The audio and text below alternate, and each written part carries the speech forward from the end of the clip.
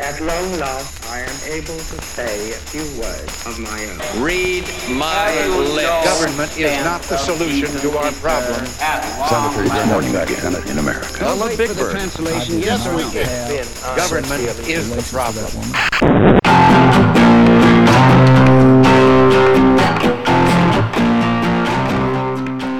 Welcome, ladies and gentlemen, to A Liberal and a Conservative Walk into a Bar. My name is Matt, and I'm a liberal. My name's Tim. I'm a conservative. Thank you so much for joining us. Be sure and check out our website at libcon.podbean.com. Check us out on Twitter. I'm at libconmatt. Tim is at libcontim. Buy Tim's book on Amazon. It's called Things I Want. Check out the blog and trailer from our production company's new film at sphereofinfluencemovie.com. Again, look both ways before crossing the street. Back up your data. Brush twice daily. All that good stuff. Early to bed, early to rise, yada, yada, yada. Tonight we're going to talk about, Trump's been, he's been tweeting again, and there was some phone calls with Taiwan, and it was all big fun and games. We'll talk a little bit more about the carrier thing, Texas's fetal burial law, and we're going to just hop over to Europe and talk about them because, they're it's a little less stressful talking about other countries and their problems rather than ours. Yeah, but we'll get to all that shortly. Round of applause, too. How are you, friend? Doing well? Yeah, I'm doing great. Life is good. Outstanding. Hey, did you know we have 49 states? Wyoming, where the hell are you? But we got Nebraska. Nice. And we got New Hampshire, and we got Vermont, and we got Connecticut. You guys are awesome. But you need to call your friends in Wyoming. I know somebody out there has a friend in Wyoming. Call them and tell them to download our show. Come on. That's like four. We need one more. That's it. Just one more. We have 12 people in Nambia that have downloaded our show, and we can't get Wyoming. What does that tell you? Okay, it really doesn't tell you anything, but it's okay. You don't have to respond. So, all right, we'll start off with President-elect Trumpage. And more of his. Well, I mean, I don't know. We got to start with the China thing because we haven't talked about that yet. But I'm sure everyone's heard by now that Trump went and spoke to the president of Taiwan. He's the first president to do that. I don't know, was it ever? Or at least since in 20, 30 years, 79. Yeah, a long time. And this, this is just something that is one of those lines that just doesn't generally get crossed. And he crossed it. And then he tweeted about it, because that's how he rolls. And apparently the Chinese are pissed off and filing grievances with the United Nations. I don't know. Just there's the question of, did he do it because he's doing strategery and trying to prove that he's different, or did he do it because he's an idiot and just didn't know any better? Ooh, somebody wants to talk nice to me on the phone, so I'll pick it up and talk to him. Oops. Well, I mean, one thing that's become clear is that his tweet was deceptive at best. This idea, she just called me. I mean, this was obviously planned. It's become clear that Bob Dole played a role in making this happen as a part of the forum that he lobbies for. So, no, I don't think this was idiotic. Oh, look, a phone call. I don't think that's the case. But was it? I mean, it's cute that Bob Dole played a role in it, but I mean, I'm sorry, was this? Because then he chased it by going and talking more shit about China and currency manipulation on Twitter. Because again, this is what we do now. We make statements on Twitter. Okay. So I mean, all of this just seems just stupid. Why would you do that? What the hell are you thinking? I mean, is there a part of you that's just going, ugh? Or do you think that China's just going to, give him a pass and go, okay, first timer's mistake? I don't think we need China to give us a pass. I think if the president-elect of the United States of America wants to talk to the president of Taiwan, then the president-elect of the United States of America gets to talk to the president of Taiwan. China doesn't ask for a pass from us for manipulating their currency. They don't ask for a pass from us for going into the South China Sea. Why do we need to ask for a pass from China? I don't know that I'm asking for one, but I'm saying that, we got to tip to the tulips with these assholes, and that, I'm sorry, no. He wants to call China, he wants to call Taiwan, he gets to call Taiwan. Done. All right, fair enough. And I think it's a good strategy. Like, look, I mean, for better or for worse, whether it is really Obama's fault, if it's just sort of the way the world went, I don't know. But we do need to be a little bit firmer in our stances in the world. And I think that the having someone like Trump, who you don't really know exactly what he's going to do or what he's willing to do, can be of some assistance in dealing with some of these countries like China, like Russia. Russia's kind of done whatever the hell it wanted. China's kind of done whatever the hell it wanted. And I think maybe Trump is a good solution to how to deal with them. And I think Taiwan was something along those lines was a reasonable first step in sort of establishing the new guidelines. That's a reasonable place to make your stand. Would have been start things off in that respect. I'm not saying it's not. I'm asking if that's it. I'm clarifying that that's what you're saying. That's a good, okay, this is how I'm going to differentiate myself, and I'm going to do it right off the bat. Well, I would have preferred that he differentiated himself and established us by taking part in the TPP. But all right, I'll take Taiwan. I mean, I think that's my point, is that there are largely symbolic gestures that you make, brag about, and then tweet about, or there are things that actually matter. And this is not, to me, one of those things that really actually mattered. It was one of those matters of decorum that could easily have been seen as a first timer's mistake, and then it's amplified by the fact that then you go off and again you fucking tweet about it. I mean, it just I don't know. It doesn't. And also, when you do tweet about it, you're not entirely you're sort of like you said, being apparently a little disingenuous about the nature of the call. So. Unless, because if he had just come out and said, yeah, I talked to the Taiwanese president, what? I don't know that I would have had any problem with that. I might have been like, okay, well, that's different, but again, the methodology, I think, is what irks me somewhat in that respect. So. Yeah, and legitimately, the tweeting thing was stupid. I would have much preferred for him just to be like, yes, I called the president of Taiwan.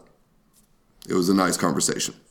I think that would have been preferable. And again, I do think that there are better ways to handle all of this, like taking part in the TPP.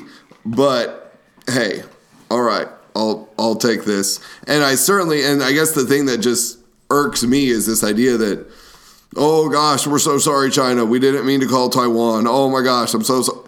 No. We're the United States. We want to call Taiwan. We're going to call Taiwan. Done.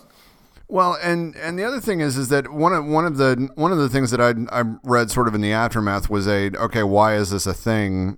Sort of rundown on it. And as much as everybody made it out to be a big thing, China, if you ask them directly, will tell you that yes, they have rights to Taiwan and they want it back and blah blah blah blah.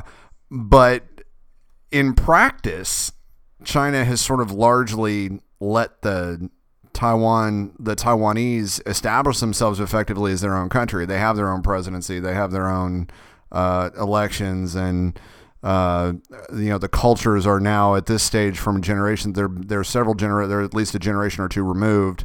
So they're getting to a point where they've established their own identity, their own culture, their own place in the world, and China is largely staying out of their way, at least in practice, if not in principle.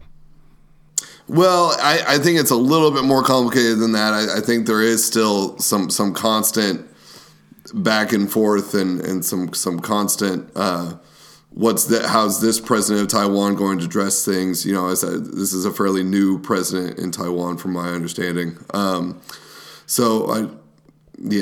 is a little bit. China isn't being quite that acquiescent to them. But I guess maybe there is certainly something for it to be said as far as like, was this really the place? This was the one, because like you said, it's a fairly stable situation. There's definitely some looking the other way on China's part and on our part, and wink, wink, nudge, nudge. Sure, one China. So was this really the place to do it? Maybe, maybe not. But like I said, for me, the main thing is the idea that we would need to apologize to China for this or something. No, I mean, I'm not, and again, I'm not. That's not something I'm saying we should do. I mean, it is worth noting that China did go to the UN and get annoyed. I mean, does that necessarily mean anything? Probably not. But the whole thing just seems sort of largely symbolic and sort of a dumb pissing match to begin with. I think that's sort of my point, is that I if you're going to make moves like that, I'd rather see moves that actually matter. And I don't know that this was one that did, in the long run, other than maybe it's a negotiating point. It's you're establishing position early on. That's very common. That would be my best guess, that this was, establishing dominance basically. Yes. Which again, established dominance by taking part in the PPP and setting the pace for how economics are done in Southeast Asia. The PPP? What did I say? You said the PPP. You mean the TPP? TPP. Not the OPP. Not the OPP, the TPP. Gotcha. Yeah, right. But I'll stop saying that because it gets old after a while. But so yes, I would much have preferred that, but I'm not upset about the Taiwan call by any stretch of the imagination. I'm not upset about it any more than I'm really, again, I'm not necessarily upset about any of what I've seen. I'm upset about Michael Flynn. I'm a little upset about Jeff Sessions. Nothing else is actually really upsetting me just yet. There's a lot of things that are kind of making me go, but nothing has actually made me go, oh, geez, what have we gotten ourselves into? And Bannon has made me go, oh, geez. Okay, I'll give you that. But beyond that, now the on the cabinet front, we had this Mad Dog Mattis dude that got appointed to what did they appoint him to? Secretary of Defense. Secretary of Defense. We now have a Secretary of Defense called Mad Dog. I just want to get that out there. That's a totally Trump thing. I can't imagine a more Trump thing to have than a Secretary of Defense called Mad Dog. And then today it was announced that the Labor Secretary is the CEO of Hardee's, which I just find amusing because I think that part's kind of funny, because Hardee's, hey, this is a guy who once said, I love beautiful women and bikinis eating burgers. Don't we all? I don't know that the interesting thing to me about the Carl's Jr. guy is that he, on one hand, he is way more pro-immigration than Trump has ever put any positions on. So that's going to be interesting. But then he's also, one of these, we're in business, we're in corporation, we should be able to do what we want and get the hell out of our way, sort of thing, which those kind of people sort of annoy me. Thoughts on either of them? I haven't read enough about old Mad Dog yet to really form an opinion on him. Everything I've read about Mad Dog is positive. I haven't seen a single negative thing about him. The closest thing I've seen to a negative is really far right people, really anti-immigration people being frustrated, or not maybe not even frustrated, just concerned about how Mad Dog feels about immigration. So. Yeah, everything I am seeing is good. Who is the other one? I'm sorry. Who is the other person you were talking about? The Carl's Jr. guy, who I cannot think of his name. It's totally escaped me. But he's the CEO. He's the Secretary of the Labor Secretary of the Labor Department, and he is the CEO of Carl's Jr. / Hardee's. Okay. Yeah, I guess I don't really know enough about him to say one way or the other. Well, yeah, the two things that I've read today, Puzder, Andrew Puzder, What? How does it Puzder? Puzder is how. Yeah, there you go. Okay. Well, yeah. Like I said, the two things that are interesting. One, he's in a different place on immigration than Trump or at least has said he was. But then again, he's also very, and he's been one of the fighters of the minimum wage guy. I think he may be the minimum wage, the raising the minimum wage stuff, on just about every front. So, which I don't entirely agree with, and I never like the, you know me, the idea that. This idea that businesses should just be able to do what they want, and that any attempt at regulation is an attempt at socialism has always been just silly to me. But and he seems to be one of those cats. Yeah, I mean, I'm pretty anti raising the minimum wage, at least to the sort of $15 an hour levels that people talk about. I like the idea of the Secretary of Labor being someone who has been heavily involved in business and understands the needs of businesses. I guess the big question mark would be, I would be very skeptical of hiring someone who was the head of a labor union to be the Secretary of Labor because of just their obvious biases. Well, he's not the head of a labor union. And I guess by that same token, you could be skeptical of hiring someone who is the CEO of fast food restaurants, who arguably are as anti-labor as you can get in the business industry. So while I'm not against his choice, I can see where people on the left would be very skeptical of his choice. Yeah.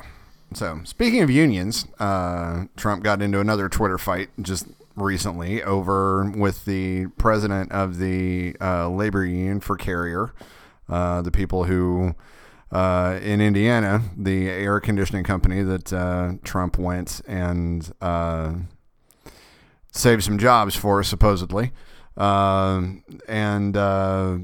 Well, the labor union president wasn't unhappy about the job situation. He was unhappy about the show. And one point that he made, and that I have finally seen made in a number of different places, is that the number of jobs saved was actually more like 800, because 300 of the jobs that were supposedly saved weren't actually saved. They were never in danger. So this 1,100 number that Trump has been running around pimping is quite a bit off base in that respect, which brings the total number even further down from where it was.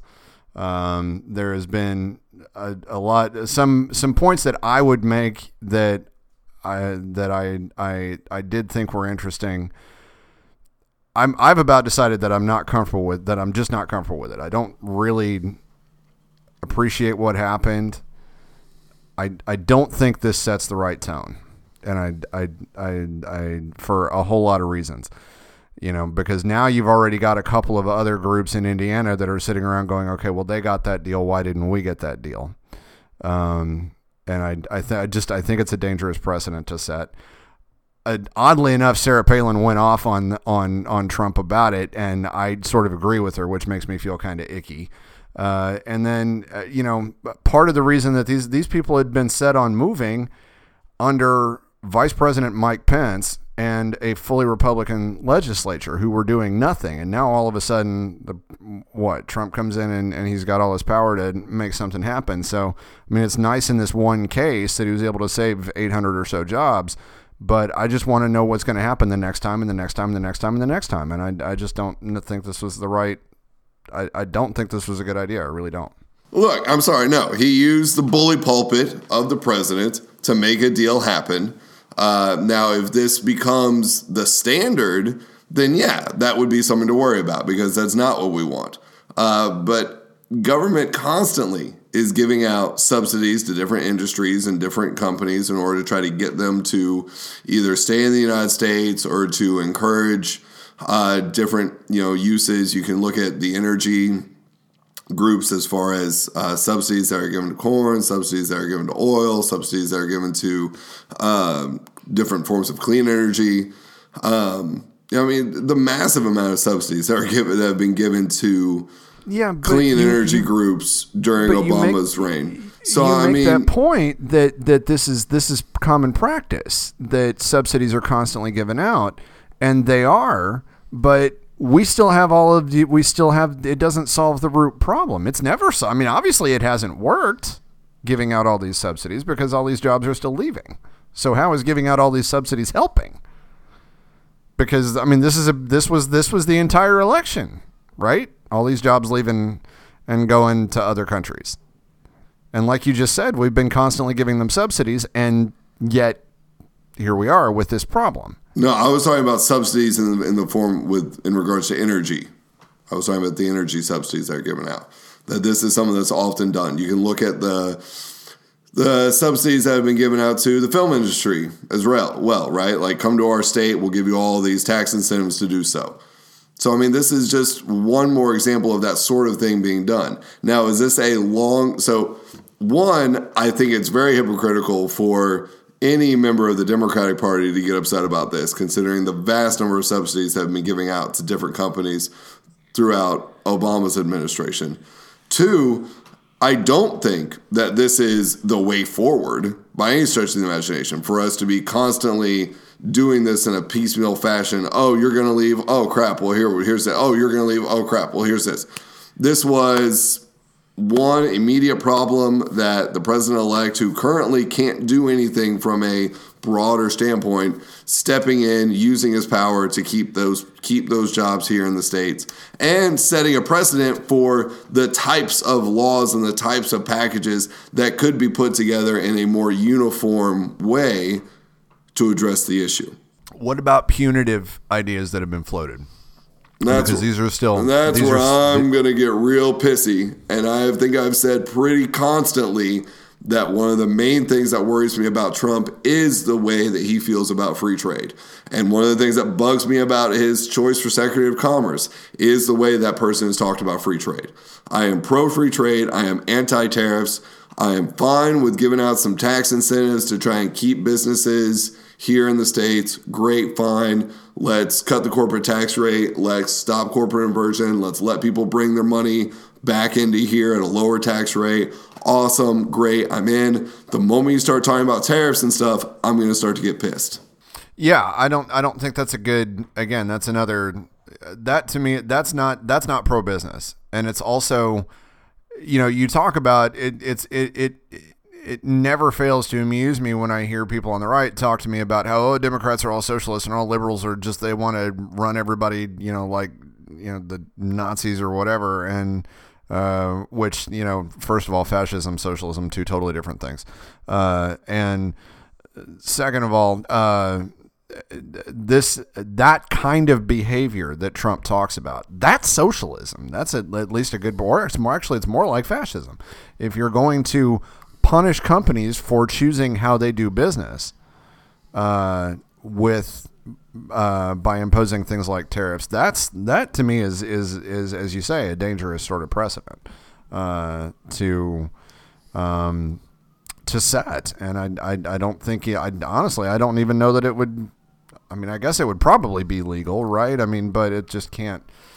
I don't think it's going to help this situation, and it's not going to encourage people to come and try to do business here, because it might take away what little incentive they have to come here in the first place. Look, I'm with you. I am against tariffs. I'm not going to argue with that. I'm not going to argue with you on that. You are absolutely correct. Sadly, neither the Democrats nor lately the Republicans have been particularly vocal opponents of tariffs. The Republicans used to be. And that is one of the worrisome directions that Trump could possibly take the Republican Party. And I really hope that doesn't happen. Right. Fact. So I read an interesting thing on Politico, passed it on to you, that there's this sort of pushing out of the people who were disloyal to Trump during the election, of which there were many. Has already sort of started to take place, because there are people who were, quote, loyalists to Trump that are now announcing intentions to run for House seats, governorships, Senate seats, things of that nature at the state level, in order to push out longtime GOP folk. I don't see how this can be good for the party. I just don't, because I think a lot of the people who were willing to stand up to Trump were actually extraordinarily level-headed people, and now you're going to kind of kick them out the door. And I don't know. That seems like a slippery slope to me. It's concerning again to me, because I want to see healthy parties on both sides, and I do think the Democratic Party is actually a lot healthier than it looks on the surface right now. But I'm not so sure about the Republicans. I don't know. How do you feel about all this? Well, I mean, I think it's pretty standard that. No, it's not surprising. You're right about that. I mean, whoever the president-elect is, the people who are for him and cheering for him are, obviously that president won. So therefore, if you were a strong supporter of him and his policies, then you're going to stand a good chance when you run for election, because that's what the people wanted. Is this the direction that I'm hoping our party goes? I'm not willing to say that, because I really need to see more of what a Trump Republican Party looks like. So whether or not this is going to be good for the Republican Party is all going to depend on what kind of president Donald Trump is.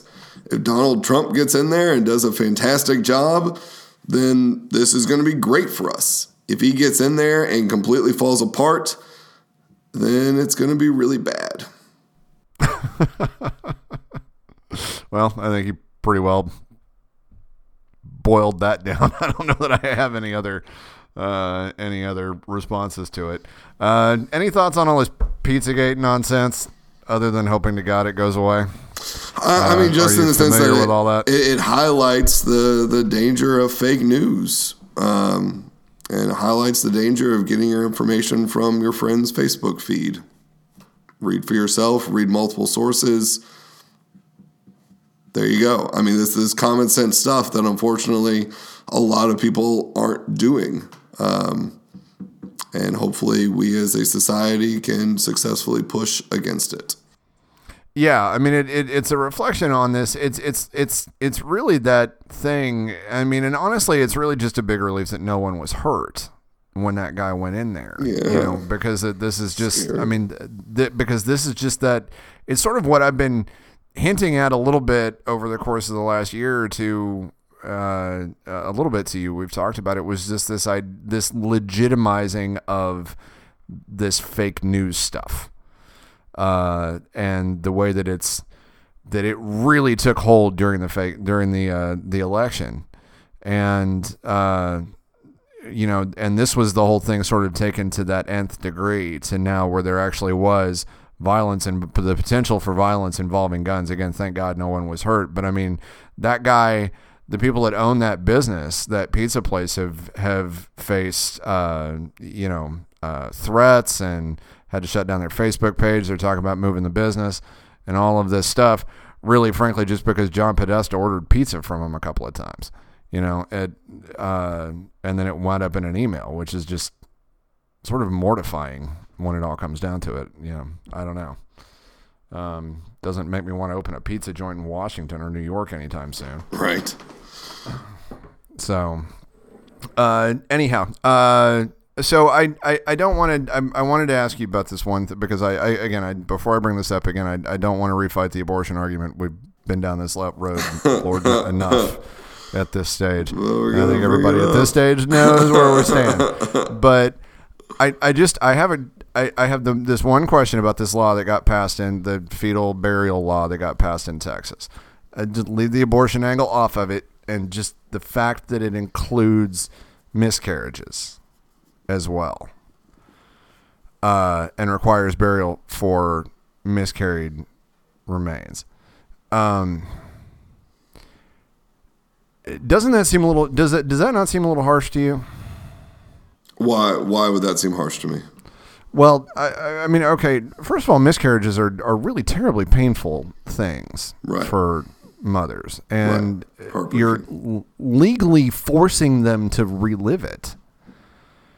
and by forcing them to go through the burial process, and two, in a lot of cases there aren't any remains. I mean, this is the sort of thing that occasionally happens in bathrooms and they don't know about it, or what if it does happen and they're home alone and they know about it, and it's happened while they were on a toilet, and there's nothing they can do. Are they legally bound to call the police? No. How far does this get taken? I mean, because again, according to that law, if you have a miscarriage, you have to bury it legally. Now, that just seems a little bit heartless to me. I mean, I don't know. It's like they took I don't agree with the law, but again, we've had this discussion. This is what pro-life people are going to do. Pro-choice people are going to do their stuff too. This battle goes back and forth. But this seems to me, this took it just a little too far. I don't know. But I guess it did it not for you, or? I mean, from what all I've read of it, no. And honestly, I don't think that if you're a parent who goes to a hospital and you have a miscarriage, you were more than likely, hoping to have this child, and that, there's love in your heart for this child, and you want to see it properly buried. I don't see how this is cruel in any way, shape, or form. Or how many mothers do you know? I mean, how many people do you know that have had a miscarriage? And have any of them once mentioned to you going through the burial process? I mean, I can honestly tell you that's one thing I have never heard. No, and I don't know. And like I said, I mean, I guess I haven't read every detail of the law, so I'm not sure of. I guess I can't even speak to, because everything I'm seeing about the burial law is about abortions. That is everything that I'm seeing. So I can't speak to the miscarriage part, because I don't see exactly, and nor do I really understand exactly how this goes down, right? Like, is it a matter of you have the abortion, you have the miscarriage, and the hospital goes, here's the remains, go bury this? Or is it simply a matter of that the actual hospital itself is responsible for seeing to it that these things are properly buried and taken care of? I get that it's an added expense, but it's an added expense to. No, it's not an added expense. This is not a money thing. I'm not saying that's a money thing. That's okay. Well, I mean, that's what a lot of these things are talking about, is the added expense of this and such. I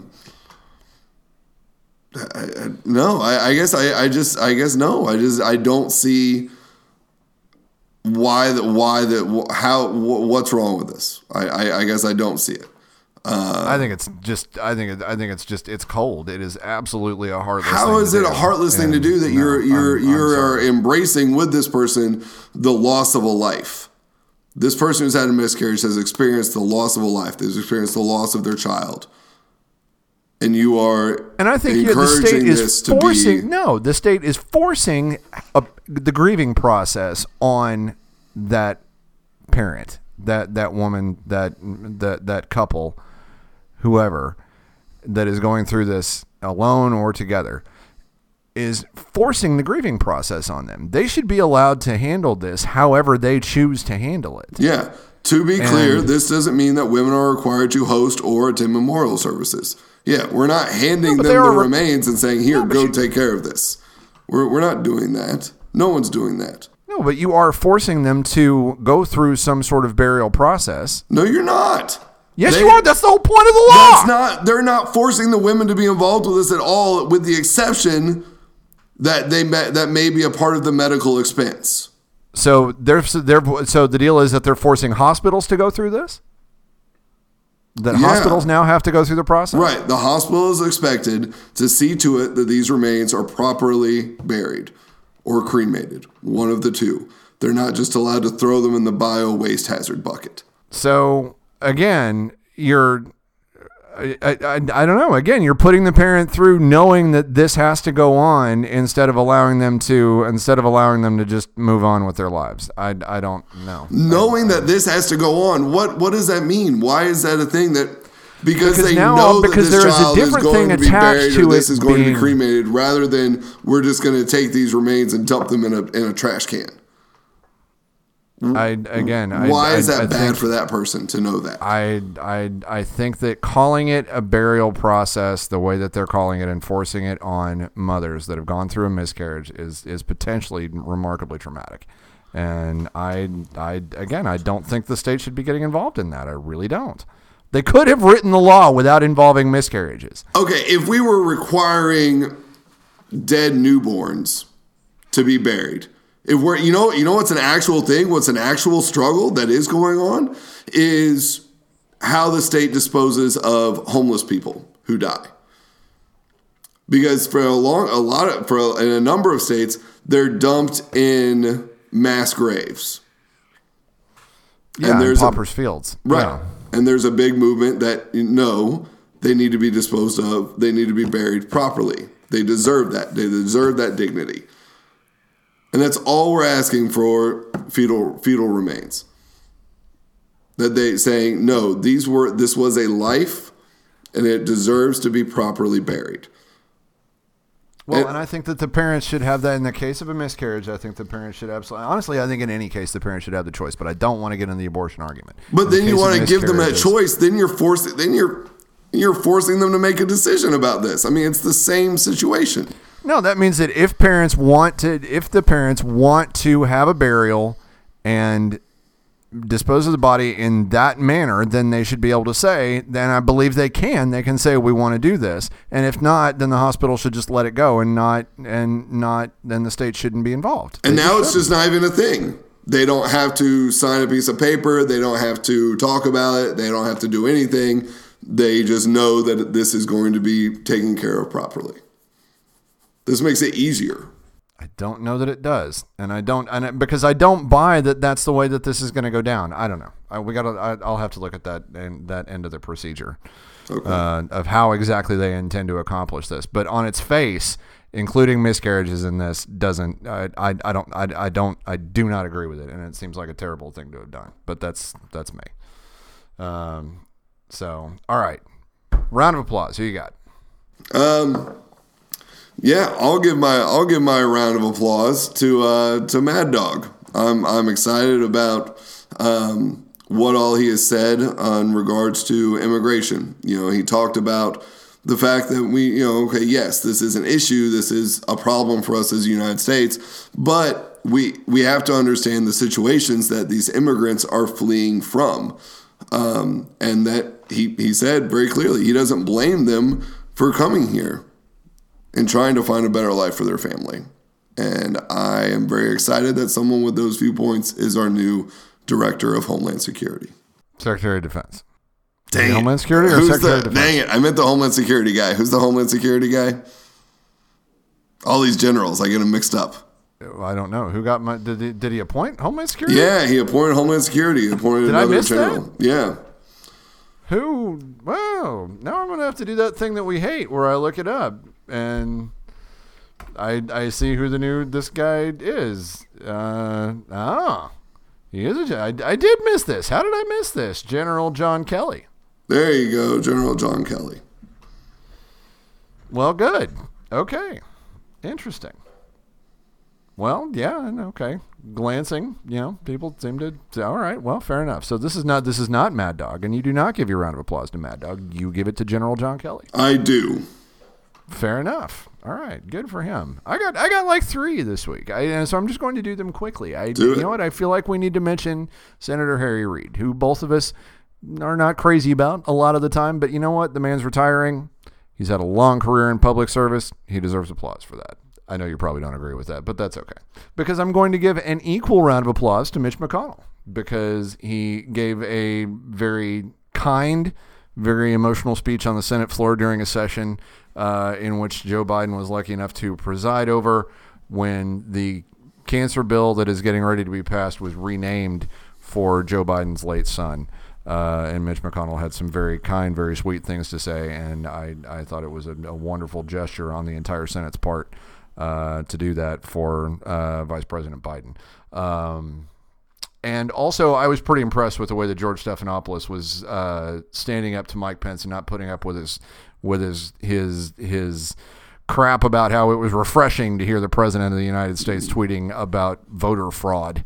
Without any proof, and just throwing baseless accusations around Twitter and not putting up with any of Pence's crap in a face-to-face interview, and I thought that was pretty good. So good on you, George. Yeah, Pence has got a tough job. Yeah, that may be, but yeah, and I mean, and it goes along with Ryan and McCain have both really tried to not have to answer to every tweet that Trump makes. Ryan made potentially the foolish comment of "Who cares?" I think the entire world cares. Because that's tweets. The problem is now he's the president, and now these are official statements from the president. They're on the record. They're not going anywhere, and that's why we care. Yeah. Sorry. And McCain tried to really didn't say that. He just said, "Look, I'm not going to comment." Saying, I'm not going to comment on everything that Trump says. I'm here as the committee chair of the Armed Services. That's my job, and that's what I'm going to do. Unfortunately, I'm okay with that. That I'm all right with. That's okay. Unfortunately for Mike Pence, he's the vice president, and he kind of has to comment and stand up for. Well, and the exchange that I'm talking about was that Shane said, I think Pence said, I think, quote, one of the refreshing things that's refreshing about our president-elect, and one of the reasons why I think he made such an incredible connection across the people is because he tells you what's on his mind. And Stephanopoulos came back and said, but why is it refreshing to make false statements? And Pence said, well, I don't know that it is a false statement, George, and neither do you. And Stephanopoulos goes, well, I know there's no evidence for it. At which point Pence just kind of went, So I thought, again, it was a good exchange. But more importantly, I very much appreciated what Senator McConnell did for Vice President Biden. And again, congratulations to Senator Reid on his retirement and for spending so much time in public service. Yeah, and I hope that everyone has, everyone on the Republican side has the class to thank him for his service and everything that he did. They have, yeah. I think that Reid and McConnell have said their obligatory complimentary statements back and forth about each other. I don't know; those two are difficult to figure out. They are just two ridiculously old war horses, and it's hard to look at them any other way at this stage. I think so. Yeah. Anyway, all right. Moving on to Europe. There's a lot going on in Europe right now, with the Brexit thing, having gone through, and now they're figuring out the machinations about that. There was a big vote in Italy about reshaping their government by taking some of the power away from the Senate. That was voted no, and now the prime minister who was pushing the referendum has resigned. There is a big election coming up with Marie Le Pen, who we talked about a little bit about next week.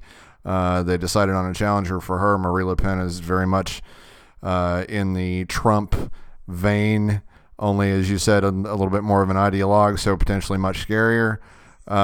Just lots going on out there. So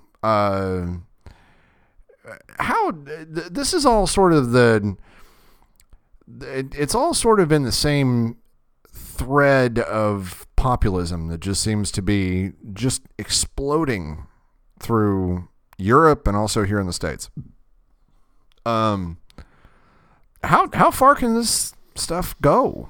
And do these people really have any real chance for success? Oddly enough, I think Trump may be the one who has the most potential for success, because I just don't see that how Brexit can really work, in the long run. I almost feel like it's going to be sort of a nightmare to actually accomplish. Le Pen is potentially a disaster, and Italy just doesn't. It really seems to be back to square one at this stage. So I don't know. What do you think? Well, I mean, the European move towards more nationalist and populist candidates has been in the works for a lot longer in the United States. The United States sort of got taken by storm with Trump. But in Europe, this has been building and building and building. And I don't know. I think it can go pretty far. And I think it can go pretty far in a negative way, as far as you seeing scarily, possibly, the downfall of the European Union. You lose Britain, it sucks, but hopefully you can kind of recover. But, I mean, you lose France, too, and it seems like it's pretty done at that point. And you see countries like Italy sort of fighting back against the sort of fiscal restraints that staying in the euro is forcing upon them. The same sort of fight that you already saw happen in Greece. And then potentially you see countries like Germany going, well, look, we're good. We'd rather not have to deal with all of you spendy, wasty types of countries, so we're going to do this on our own now. So, I mean, I think it can go pretty far, and there's a lot of potential for damage. Yeah, Germany's kind of the odd man out in all this, kind of, aren't they? But we're seeing, look, I mean, they were, but now you're seeing a rise there as well, as people are trying to rise up and fight against Merkel. Now, she's still extremely popular and obviously extraordinarily competent, so hopefully she'll be able to successfully run for and win a fourth term. But she's got plenty of folks who are striking out against her. And you got to look at, it's not just populism, it's nationalism, right? And that's what we're seeing in Germany, is this sort of rebellion against all of the immigrants and refugees who are coming into the country. It's what we're seeing here. Mm-hmm. Yeah, so it's a blend of populist and nationalistic policies that are potentially very dangerous. Yeah, and I think what concerns me about it is more or less, it's really, to me, a lot of this is that it's not based in any real. And I don't want to use legitimate, because I know some of the concerns out there are legitimate, but it is in some cases, in a lot of ways, it's just based on fear. And what you have is a lot of politicians and people in leadership positions, or people that want to be in leadership positions, ambitious people that are recognizing that fear, and instead of because there is such a tremendous difference between harnessing people's fears and stoking them, And I feel like we've got a lot of leaders around the world that are noticing these fears, and in power grabs, they're stoking that fear rather than trying to harness it for something that's actually constructive. Well, and that's what I see as concerning, and honestly, that's largely what I feel like I've seen out of a lot of Republicans in the last several years, and I'm seeing more of it around the world, and I find it very concerning. Well, unfortunately, the problem is that a lot of these are very legitimate fears, and I'm not saying talk about the immigration issue in Europe. Right. You want to encourage them to be open and welcoming to these people coming in. But these people coming in sometimes are causing issues, and sometimes very serious issues. There's been very serious issues in Germany. There's been very serious issues in France. There's been very serious issues in the United States. And whether it's a matter of that it's caused by immigration, or in the United States, whether it's an issue of the jobs that are lost due to free trade, these are legitimate concerns that people have, and we're not doing a good job of addressing those specific concerns and finding ways to work together constructively to fix these issues. And unfortunately, the vast majority of these problems are stemming from all of the struggles in the Middle East and the spread of radical Islam. So that's the issue that has to be dealt with.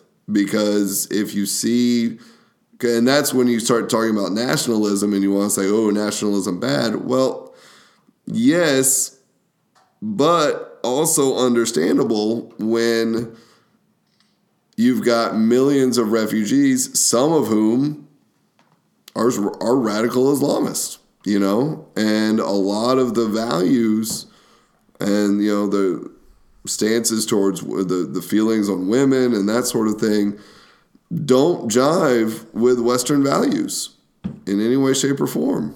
You look at the hijab, and this is sometimes a very innocuous display of someone's religious beliefs, right?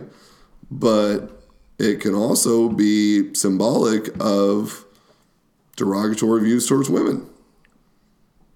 How do we deal with that? How do we cope with that? How do we blend people into our society when they are so radically different from us? And it's tough. And there's not easy answers. There's not a very straightforward way that's worked. Oh, well, you just have this sort of multicultural, that was what we tried and it failed in a lot of circumstances. So what do we do? And there's not easy answers to this, unfortunately. No, I don't think it failed. I do not think that it failed. I think that is absolutely, and that's part of the problem, is that people are running around saying stuff like that, where they say that, well, this failed. It didn't fail. It got hard, but it didn't fail.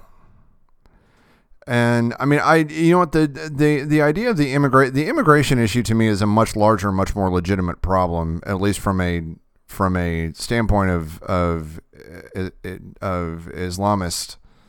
Islamic refugees, because in Europe than it is here, because they really do have that massive flow of millions and millions of people coming out, where we just don't have that. Now, to hear politicians talk, we have that, but that's not, it's not anywhere near the problem here that it is in, say Turkey, or in France or in any of those countries. But this idea that multiculturalism failed is just that's just wrong. I mean, it got harder because we have this one thing that is challenging it, but it's not a failure. You're acting as though civilization, to say that is to look around and see civilization crumbling around us. It's not. And just because something gets hard doesn't mean that you abandon it completely. I think you have to, as you said, you have to try to find ways to deal with it. But this is because there are, again, you're in a way, this is trying to paint the whole with this very small minority. Right, but the very small minority does very serious damage. No, they do, and I'm not saying they don't, but and that's all I'm saying. I'm not saying doesn't mean that you just give up on it. Well, and I'm not necessarily saying we just give up on it, but we also have to recognize where things have failed and see how can we improve on this. Because when we talk about multiculturalism, I'm sorry, in some ways it did fail, and I'm not really going out on a limb to say that. If you look at Britain, you have people who came into the country who, by all rights, should have adapted easily into the society, were welcomed, and all those sorts of things. But then you see this radicalization that happens. Who? Why did it happen? Why does this? What's going on there, and how can we address it, and how can we fix it? Who in Britain radicalized what? Who are you talking about in Britain? Man, there's been several instances in Britain. What was the massive? There was a bomber that's the primary one that's going through my head from London. Well-educated person that somehow about the one 10 years ago. I think so. Yeah. And so that's the sort of situation that you have to address is how did this radicalization occur, and how can we address it? How do we fix these things? I think in part we address it by standing our ground, because again, this idea that's what annoys me with this, with all these I'm going to use a bad word, all these no, I'm not going to use it, but all you know what? They're cowards. I'm going to come right out and say that I believe that every Republican that was on that stage, that was sitting there cowering and screaming about, just whining like little girls about, oh, these scary people are coming into our country and we have to completely adjust our way of life because they don't like us, because they want to hurt us, because they have succeeded in some cases of doing all these bad things. No, you don't do that. You don't stand up on that stage and talk about how weak we are and how scared we are and how we have to call it like it is. No, you stand your ground. This is our society. You want to come here? Great. We welcome you here, but we are not going to be afraid. You don't back off and go, well, maybe we need to rethink this multiculturalism thing. You stand there and go, damn right, we're going to keep this up and we're going to kick your ass while we do it. How do you go about kicking people's ass while you're... We do this the way that we have been doing this for years. We build it slowly and we beat back any attempts to knock it down. And that's the way that it's gone. And that's why we have a culture in the United States that includes Italians and Asians and Irish and Scottish and Germans and Jewish people from all over the world mixing with Christians and frankly Muslims and Hispanics and all of these amazing cultures that we have in this country. That is a remarkable multicultural thing, and now there is a threat to that multiculturalism. You're absolutely right, but you don't give up. And you don't stand there on national television and go, ooh, we're so scared, we're going to change everything. No. I like that multiculturalism standpoint, and I am willing to fight for the values that we stand for. And frankly, one of those values to me is multiculturalism. And yes, radical Islamics are a threat to that terrorism, but we don't back away from that threat. You turn and face it. Look, I'm not arguing that point, and I'm not saying that therefore we need to completely get rid of multiculturalism and we need to have burqa bans and hijab bans and we need to stop Muslims from coming into our country and we need to stop. That is not what I'm trying to give voice to in any way, shape, or form. But we do need to acknowledge where the system is broken down and where it has failed and how we can address these things. How can we welcome people into our society without losing lives to terrorists? And that's a legitimate fear. You know, now, do politicians need to be stoking those fears? No, absolutely not. But they need to be acknowledged and accepted as reasonable concerns. 9/11 wasn't perpetrated by people living in a faraway land. It was perpetrated by people who came here legally. San Bernardino was perpetrated by someone who came here legally. The Pulse nightclub was perpetrated by a citizen, correct? He was a U.S. citizen. So how do we... Who was born here. And the Somali person who attacked in Cincinnati, Ohio State.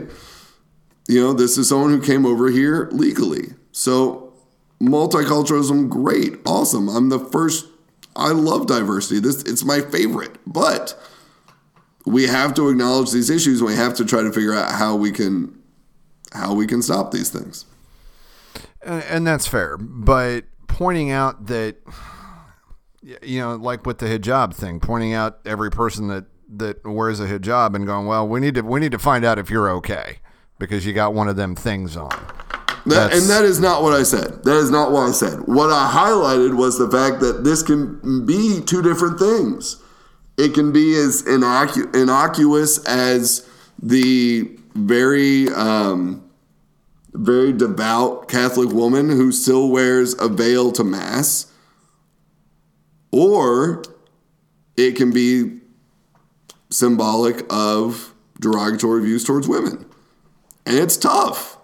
It is tough to know which is which, and it's tough to know how we should handle this going forward.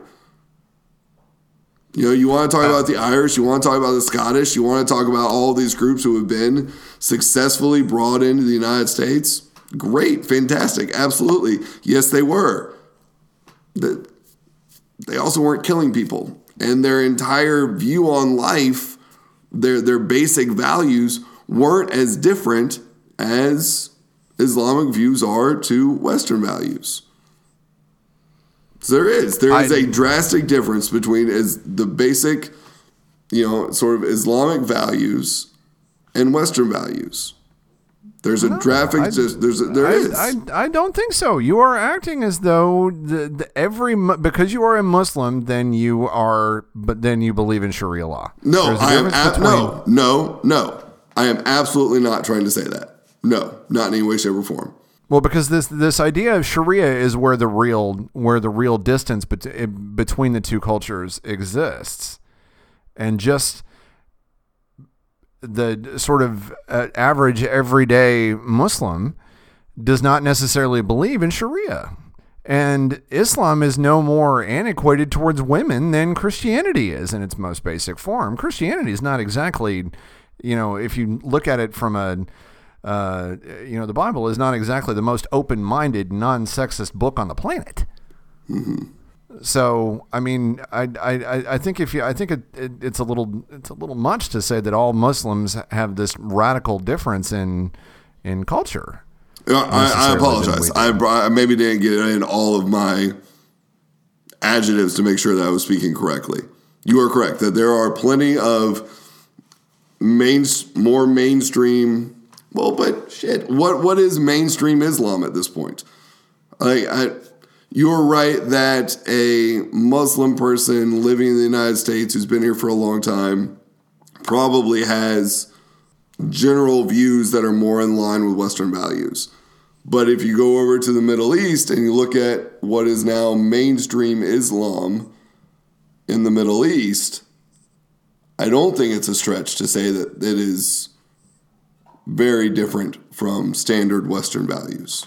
I don't think that's a stretch. Is that a stretch? I don't know if it's any more a stretch to say that but I mean, to say that that's a problem for us is, I mean, I don't know if that's any more of a stretch than to say that there's a massive gap between some values between us and Japan or China or South Korea or any of that, because I mean, again, in some cases they have some views on men and women that are not exactly enlightened, or what we would see as enlightened.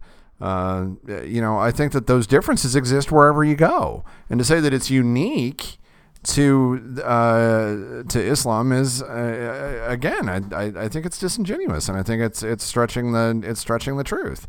Well, and the fact as you want to talk about, aren't that many South Korean terrorists out there that I know of.